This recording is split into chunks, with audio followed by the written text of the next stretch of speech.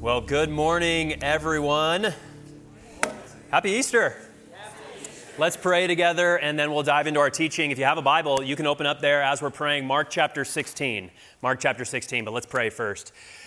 God, we just sang that your Son, Jesus Christ, who is also eternally God, the Son of God from all eternity, he is the King of kings, the Lord of lords.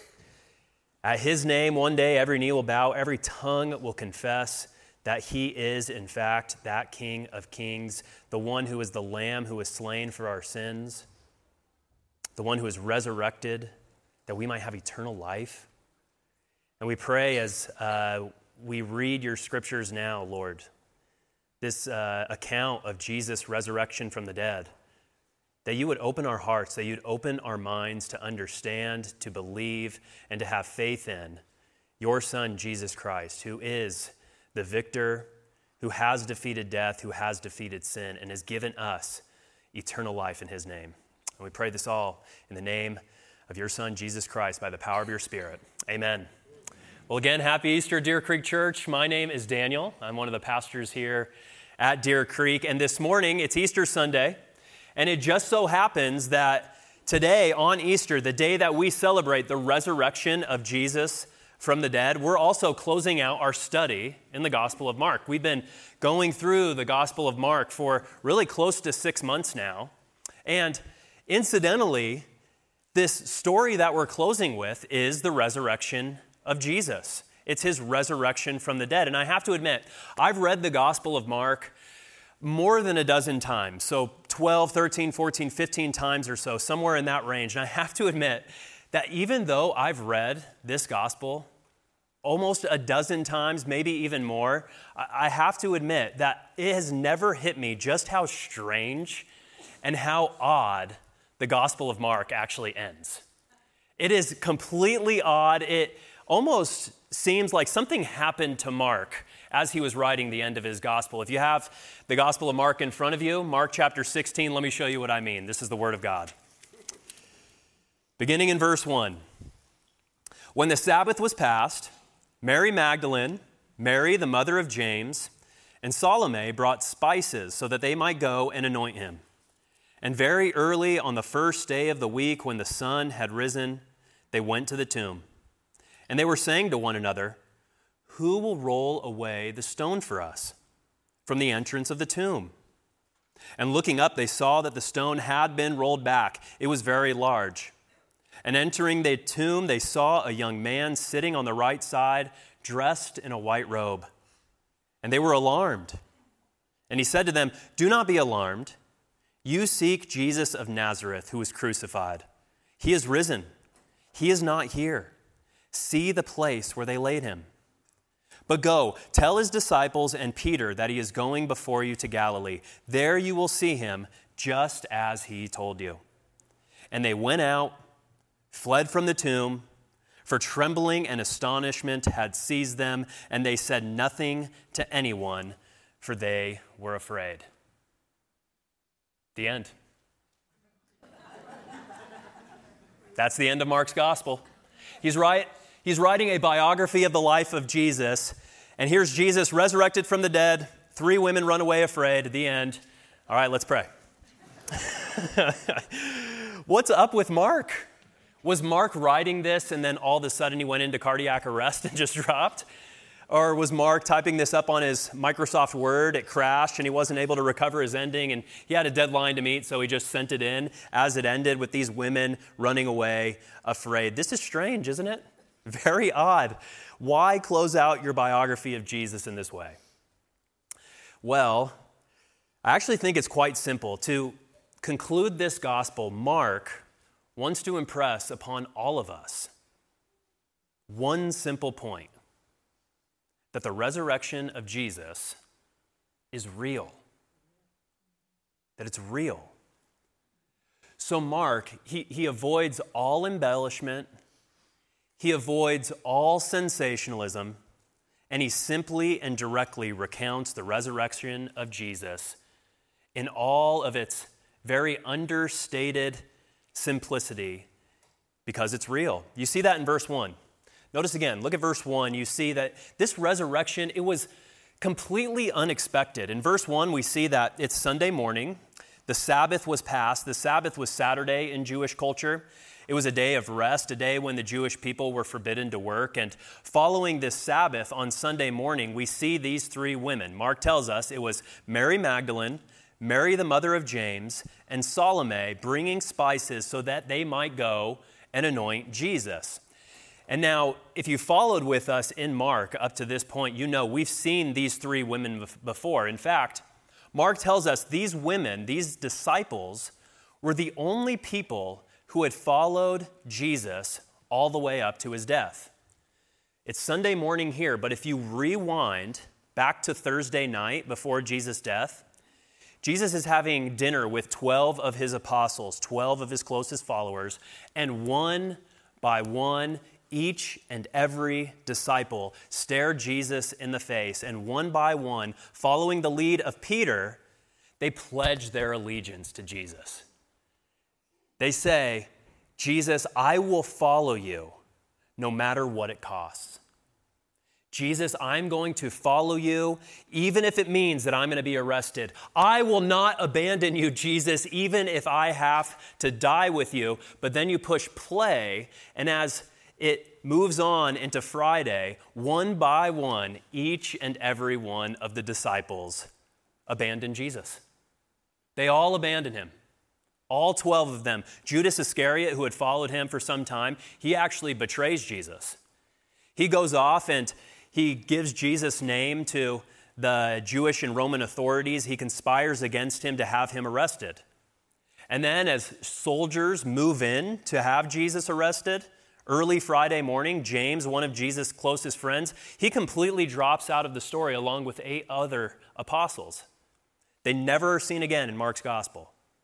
And then you remember Peter, who is infamous for never quite getting exactly who Jesus is. He had pledged he would never deny Jesus. He would die with him. He actually ends up denying him 3 times when questioned by a powerless slave girl. And then we even read that one disciple runs away naked from Jesus. This is Mark chapter 14. A young man followed Jesus with nothing but a linen cloth around his body, and they seized him, but he left the linen cloth and ran away naked. You can't make this stuff up, can you? Everyone abandons Jesus, but not these women. Not these women. As Jesus is being crucified, on Friday afternoon, he cried out with a loud voice, Eloi, Eloi, lema sabachthani, which means, my God, why have you forsaken me? And as Jesus was dying, he uttered a loud cry and breathed his last. And the curtain of the temple across the way in Jerusalem was torn in two from top to bottom. And the centurion stood facing him, saw in this way that he breathed his last. He said, truly this man was the Son of God. And then Mark is very clear here. He says, there were also women looking on from a distance, among whom were Mary Magdalene, Mary the mother of James the younger and of Joseph, and Salome. These 3 women. All of the apostles abandoned Jesus, forsaken him, but these 3 women followed him all the way up to his death. And this continues. Not just Friday afternoon, but as Friday is coming to a close, Mark chapter 15, verse 46, they see this man named Joseph of Arimathea. He's taking Jesus off the cross, and we read, he bought a linen shroud, and taking him down, wrapped him in the linen shroud, and laid him in the tomb that had been cut out of the rock. And he rolled a stone against the entrance of the tomb. And then Mark makes it clear one more time, Mary Magdalene and Mary the mother of Joseph saw where he was laid. Fast forward now to Sunday morning, and here we see these 3 women one more time. As the sun is beginning to rise, these 3 women, they're heading to the tomb of Jesus with every expectation they're going to find a dead body. You see that in verse 1. Did you notice how this started? When the Sabbath was passed, Mary Magdalene, Mary the mother of James, and Salome brought spices so that they might go and anoint him. You see, in the first century, The only way to cover the odor of a decaying corpse was to anoint it with aromatic spices mixed with oil. These women on Sunday morning, having witnessed the death of Jesus on Friday afternoon, having witnessed the burial of Jesus on Friday evening, now come to Jesus' tomb with every expectation that they have to anoint a decaying and rotting corpse. It's completely unexpected. No one expected Jesus to rise from the dead. The apostles didn't expect it. The disciples, they'd abandoned Jesus. They were confident that the crucifixion meant the end of his life and ministry. Joseph of Arimathea, the man who took him down from the cross, wrapped him in a linen shroud, prepared his body for burial, he had no expectation that Jesus was going to rise from the dead. He was just doing something that was pious in the eyes of many Jewish people. These women didn't expect it. They're bringing aromatic spices in order to cover up the odor of a decaying corpse. That's what makes this story so fascinating, by the way, because many people today, they look back at the story of resurrection and they think, well, of course, people in Jesus' day, of course they believed in Jesus rising from the dead. They lived in a pre-scientific world. They lived in a time when they expected miracles and they expected supernatural occurrences. They lived in a world of wonder, not a world of science and reason. They expected things like this to happen, but that's certainly not what you see here, is it? No. Resurrection was completely unexpected because people rising from the dead was just as alarming and unexpected in 30 AD as it is today in 2023 AD. It just doesn't happen. So nobody expected this. And Mark, with no embellishment, no sensationalism, just the real, simple, and direct account of these three women, says that this really happened and nobody expected it. But for just a moment, here's what I want to do. I want to focus in on these three ladies again, because you notice Mark is very intentional. He wants to show not only that this resurrection was unexpected, but also that it was witnessed. It was witnessed. It was witnessed by these three women who were still alive during the time that Mark was writing this gospel. In fact, there's a man, his name's Tim Keller. He's written many books. He was a former pastor. In fact, one of his books, The Reason for God, has an entire chapter on the resurrection of Jesus, and you can pick it up out in our lobby if you're interested in reading more. But he makes this point that in the ancient world, people would name drop like this, putting in intentional names, first and last names like this, as a way of saying, hey, I'm Mark writing this, but if you don't believe me, then go check out this story for yourself. If you want to check out the truth of my story, just go talk to these three women. They're still alive. They can corroborate everything I've said. In fact, they witnessed these very things with their eyes. Repeating names like this, it was kind of like today when you put a footnote in your paper. It's like, hey, don't take my word for it. If you want to check these things out, go check out this source. This is a true authority. And if you were going to make up a resurrection, by the way, this is not how you would do it. No, because in ancient Jewish and Roman society, women were considered unreliable. They were considered untrustworthy.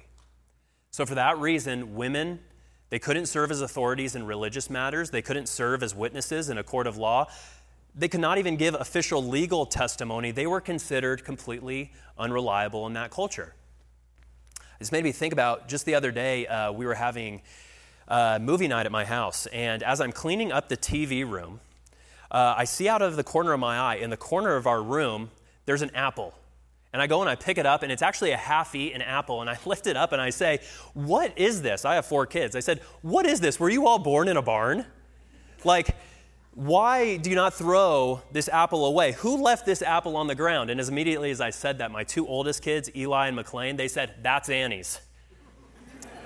So I looked at Annie and I said, Annie, is this yours? And I kid you not, Annie looked back at me and said, that's not mine, it's yours.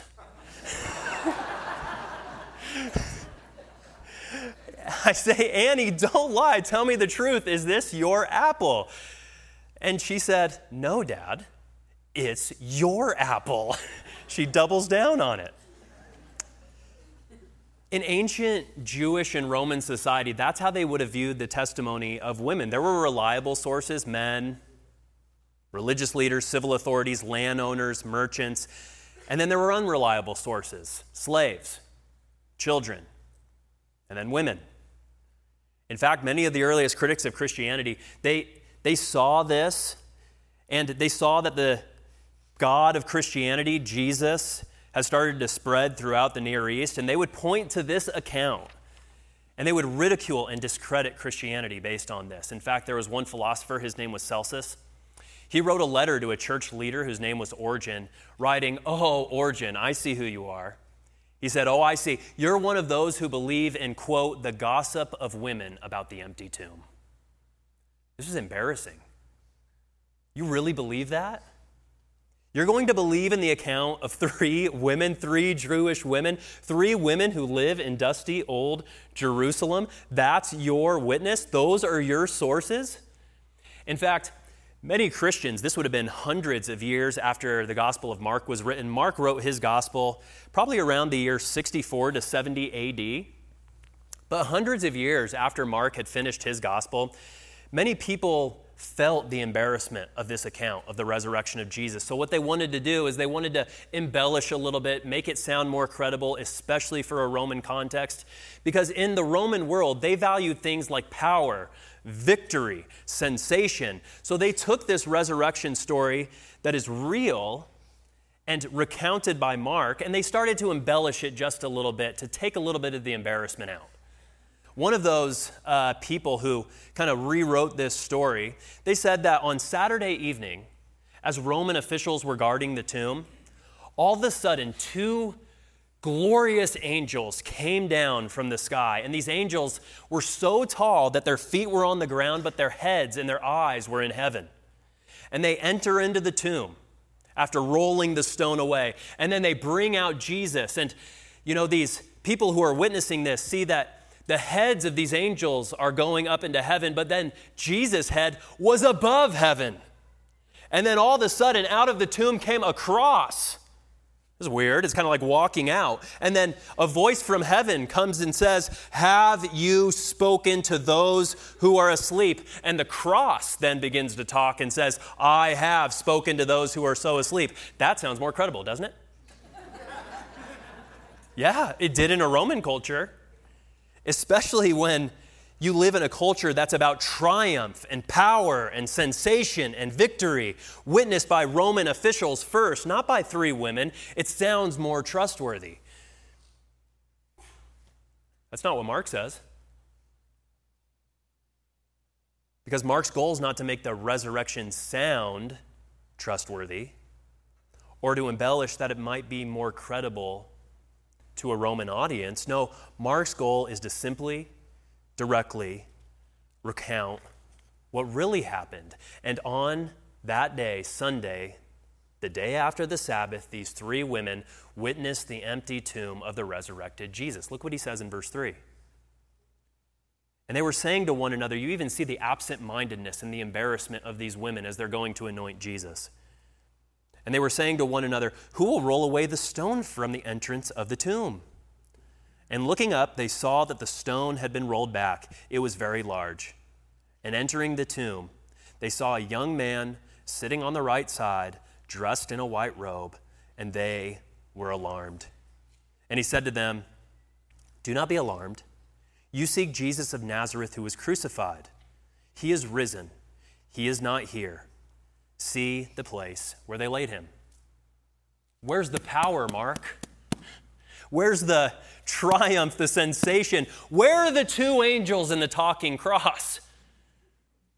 Nothing sensational, nothing embellished. In fact, it's kind of embarrassing. 3 women expecting to find a dead body, witness an empty tomb. And Mark is saying, if you don't believe me or if you want to check out the truth of the matter, just go talk to them. They're still alive. They can corroborate the whole thing. See, in the courtroom of the world, in the courtroom of public opinion, they say, you can't trust these women. But in the courtroom of God, he's just fine with these 3 women being the first who witness an empty tomb on Easter Sunday. You know why? Because it's real. It's real.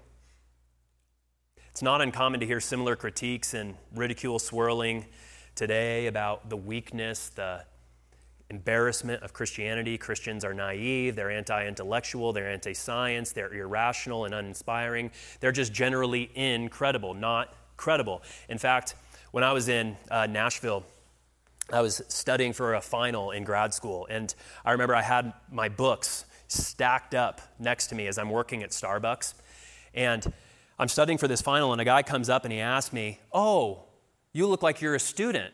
You must be a law student," because he saw all the books. And I said, "Oh, no, actually, I'm training to be a pastor." And he said, "Oh, that's really interesting. I've never thought about, Christianity that much. I've never thought about spirituality that much." And we started having this long conversation about the Bible, about miracles, about Jesus. Somehow we got onto the 10 Commandments. And he asked me, "How do you think we even got the 10 Commandments?" And I said, "Well, I think God revealed them to Moses on the top of Mount Sinai, and Moses delivered them to the Israelites. Moses spoke face to face with the living God, and he delivered that to his people." And he looked at me as if I had 3 heads, and he said, "You don't really believe that, do you? You really believe that stuff?"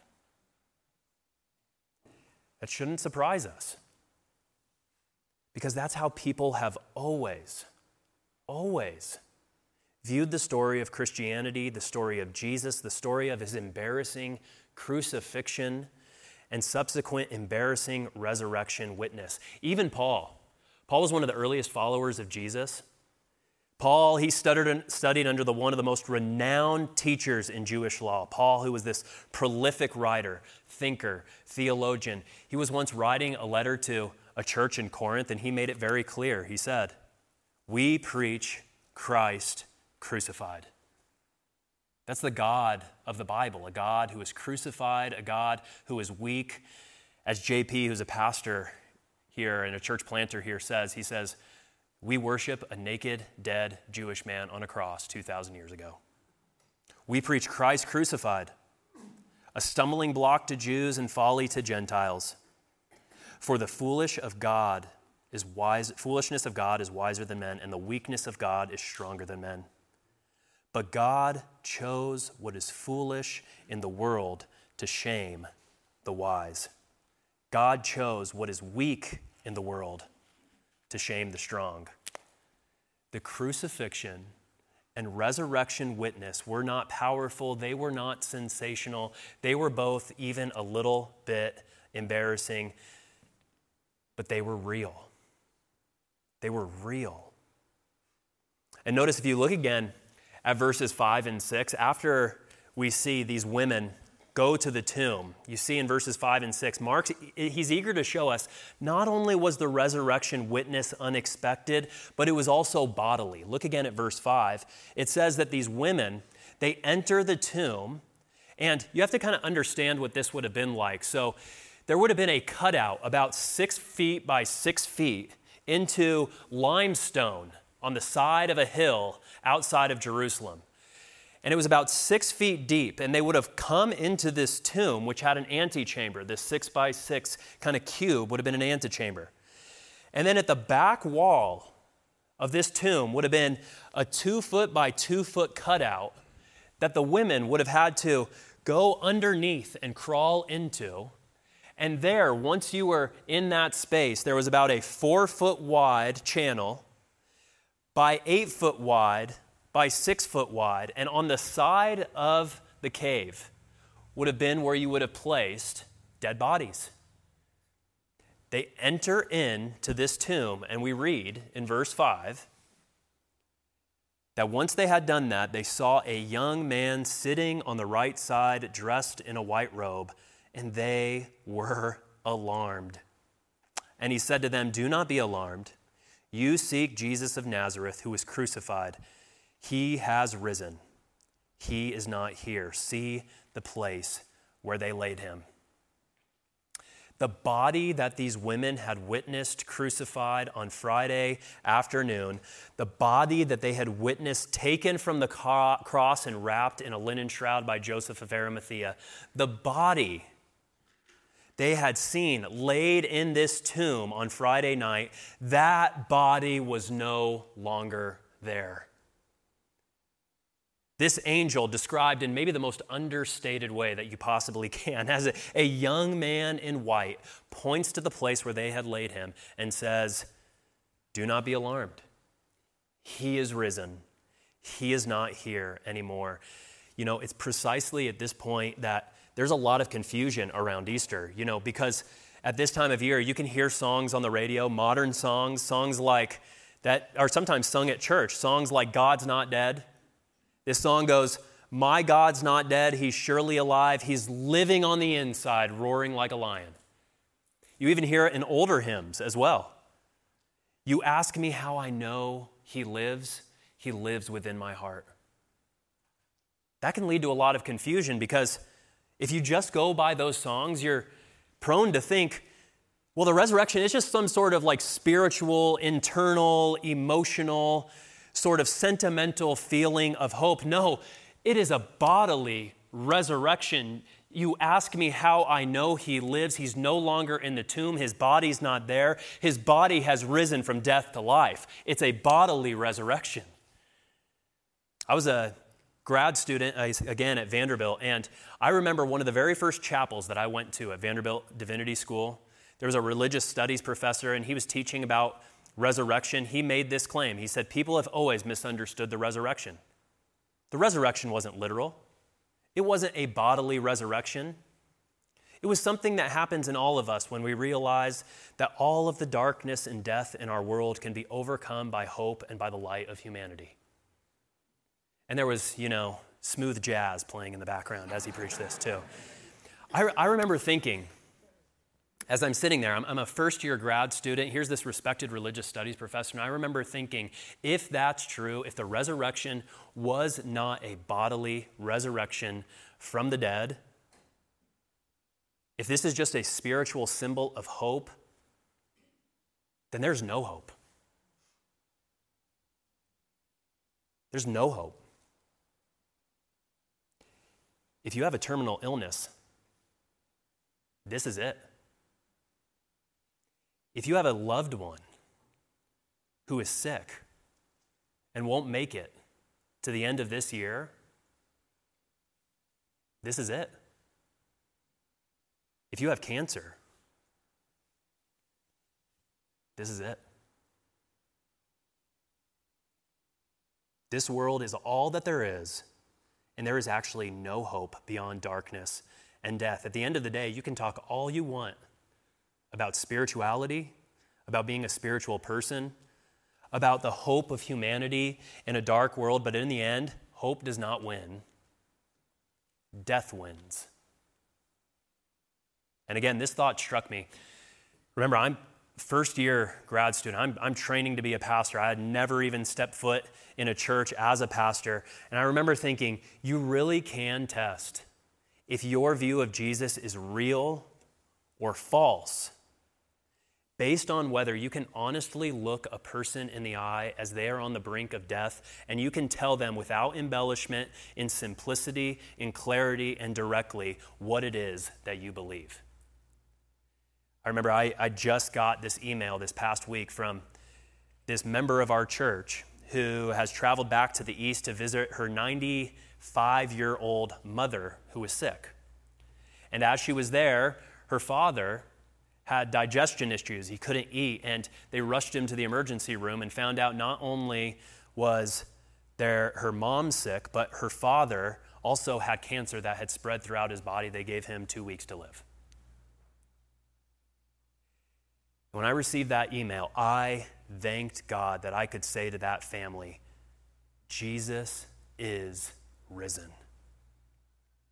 He has been resurrected from death to life, and if you have faith in him, in his death to forgive you of sins, in his resurrection to secure eternal life, you have real hope. Death does not win. You too will be resurrected with Christ on the last day, and you too will live with him in eternity. This resurrection is bodily. The resurrection is real. Without that, there is no hope. After all, what else could you say to a family like that? Could you look that person in the eye with 2 weeks to live and say, Jesus is not really resurrected. No, he's not really resurrected. That's just a metaphor. He's still in a cave in a tomb outside Jerusalem somewhere. It's a metaphor that hope has prevailed and that the darkness does not overcome all the light and goodness of humanity. Don't tell me that on my deathbed. This angel, this messenger from heaven, tells these women clearly, directly, verse 6, do not be alarmed. You seek Jesus of Nazareth who was crucified. He has risen. He is not here. See the place where they laid him. The resurrection is real. It was unexpected. It was witnessed. It was bodily. And as we close, you see lastly in these last two verses, it was terrifying. The resurrection was terrifying. Look again at verse 7. We read, the angel speaks again to these women saying, go, tell his disciples and Peter that he's going before you to Galilee. There you will see him, just as he told you. And in response to this, these women are utterly terrified. Look at the words that are used. And they went out and fled from the tomb, for trembling and astonishment had seized them, and they said nothing to anyone, for they were afraid. This is terrifying. One of the things I do around here, just because I like to keep the mood a little bit light, throughout the work week, I like to scare people who are in the office. It's just one of the things I like to do. Sometimes Aaron will be working on the stage here, and I'll go up this back stairwell, and I'll come out here and scare him. One time, Amber, who's our children's director, I really wanted to scare her, which is one of my favorite things to do to Amber. In her office, there's a closet with a ladder that goes up to the roof with a hatch door. So one day I got up onto the roof and I went across, went to the hatch, opened it up, went down the ladder into her closet. She didn't hear anything, right? And I'm looking through this little crack in the door and I can see there's Amber sitting at her desk and I'm waiting for her. She doesn't know that I'm in there. And then all of a sudden I see her pick up the cell phone to make a call. And I wait about a minute and she's talking to somebody, and there, right as she's, in mid-conversation, I pop out, phone goes in the air, call ends. She's absolutely terrified, right? It just so happened she was renewing an insurance policy. And no, that's not true. That wasn't really happening. Amber was so scared that the call ends. The person actually had to call her back, say, hey, are you okay? Since then, Amber's tried to scare me back. Unsuccessful. So the score, Daniel 1, Deer Creek Kids Ministry 0. Okay? That's not the kind of terror these women experienced here. That's surprise. I'm shocked. No, the terror these women experience here is the same kind of terror that happens throughout the Bible when anybody encounters the living God.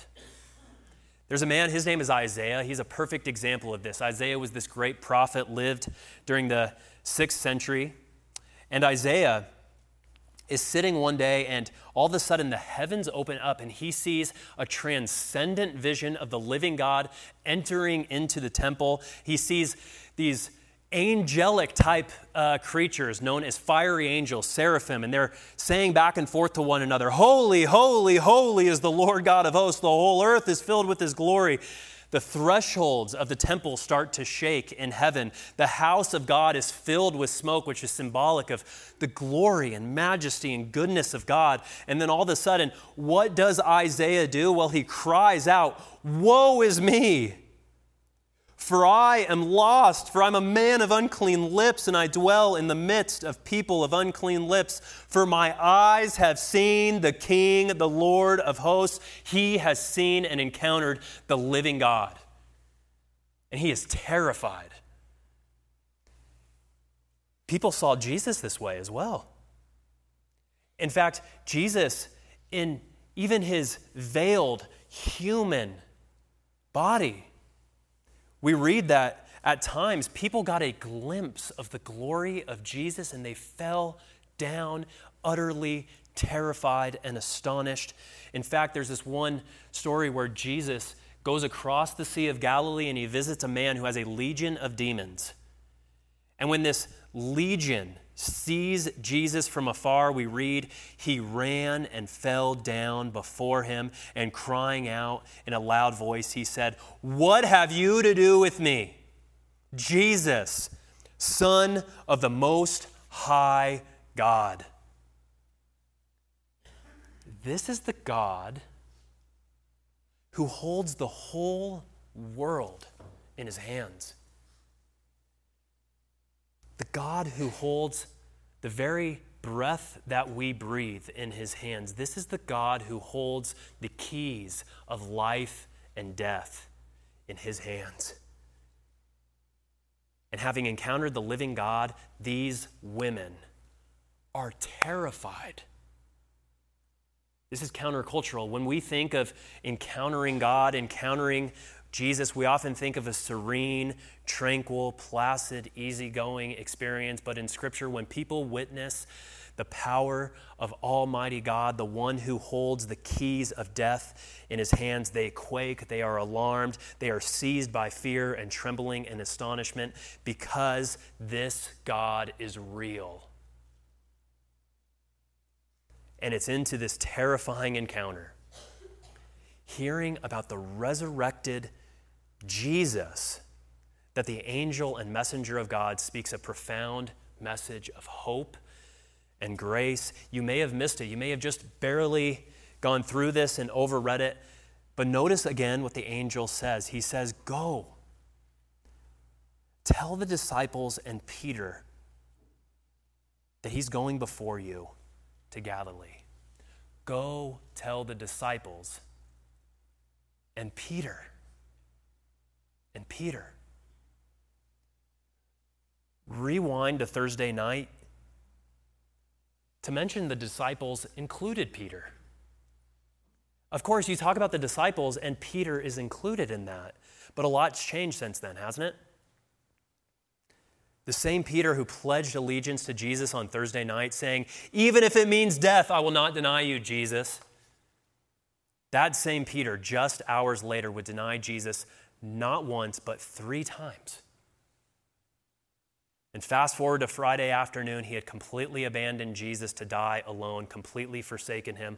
A lot has changed from Thursday night to Sunday morning. I don't know how the other disciples viewed Peter, but I know that Peter, in his heart of hearts, knew that a lot had changed. I know that Peter thought a lot about Peter in those days, and I'm confident that Peter no longer thought of himself as a disciple. He thought of himself as a failure, a coward, a betrayer, a denier, a man who had abandoned his friend and his king. Anybody else done that? I'm not supposed to do this, but I watched Ted Lasso. And I don't care what you think about me. One of the main characters, her name is Rebecca, and there's this story in season 2 where Rebecca goes to a funeral for her father, and as she's at this funeral, a revelation comes out about her father, that Rebecca's father had had serial affair after serial affair after serial affair on her mother, betraying his wife countless times, and Rebecca finds out about it at the funeral. And she confronts her mom, saying, "Why did you stay with him? He betrayed you. He cheated on you. He failed you countless times. Why didn't you leave him?" And in only a way that Ted Lasso can do, Rebecca's mom says, "I couldn't leave him. I love him." God tells these women through this angel, "Go tell the disciples and Peter, even though he abandoned me, I have not abandoned him. I will meet him again. I love him. I still love him." In fact, the very reason Jesus was crucified, died, buried, and resurrected was to show his great love for people like Peter. See, on the cross, Jesus was not just dying a tragic human death. No, he was being crucified and punished for the very sins of those who have consistently failed, denied, betrayed, and abandoned God. When Jesus cried out, my God, why have you forsaken me?" He was crying that out because we have forsaken him. So he says, go, tell the disciples, and Peter, that though he abandoned me, I have not abandoned him. I still love him. Go and tell the disciples and Peter, very simply and directly, that the resurrection, the hope of eternal life for sinners and betrayers like him, go and tell him the resurrection is real. And Peter, we know this had an impact on him because the very first words that Peter ever wrote to another church after the resurrection of Jesus were these. He said, "Blessed be the God and Father of our Lord Jesus Christ. According to his great mercy, he has caused us to be born again to a living hope through the resurrection of Jesus Christ from the dead, to an inheritance that is imperishable, undefiled, and unfading, kept in heaven for all of us who place our faith in him." The resurrection is real. It's the hope of eternal life. The end. Let's pray. Lord Jesus, you are the King of kings, the Lord of lords. You are the risen one who still loves us even though we forsake you time and time again. God, I'm conscious that there are many people in here who have not embraced Jesus Christ or ever placed their faith in him in any real or any true way. And God, I pray for those who maybe this morning want to do that. I pray that if they're hearing this message and it stirs their hearts, that they would place their faith in you. And I'd just like to ask, with our eyes closed, our head bowed, if that describes you this morning, if you want to place your trust and your faith in the resurrected Jesus, would you just symbolize that by raising your hand? Because I'd love to pray for you. Would you do that? Okay. I see you in the back. Okay. All right. Let me pray for you. Heavenly Father, I pray for these people who have placed their faith in Jesus Christ, who want to know the power of the resurrection, which is real, which is true, which really happened and which really gives us hope of eternal life. God, I ask that by your grace you would fill them with your Holy Spirit, that you would give them hope and eyes for eternal life, and that you would help them to follow Jesus all the days of their life. And God, we pray now that as we close this service, you would be honored, you would be worshiped, you would be glorified. And Jesus, you would remind us that you are our only hope as the one who holds the keys of life and death. We pray this all in your name. Amen.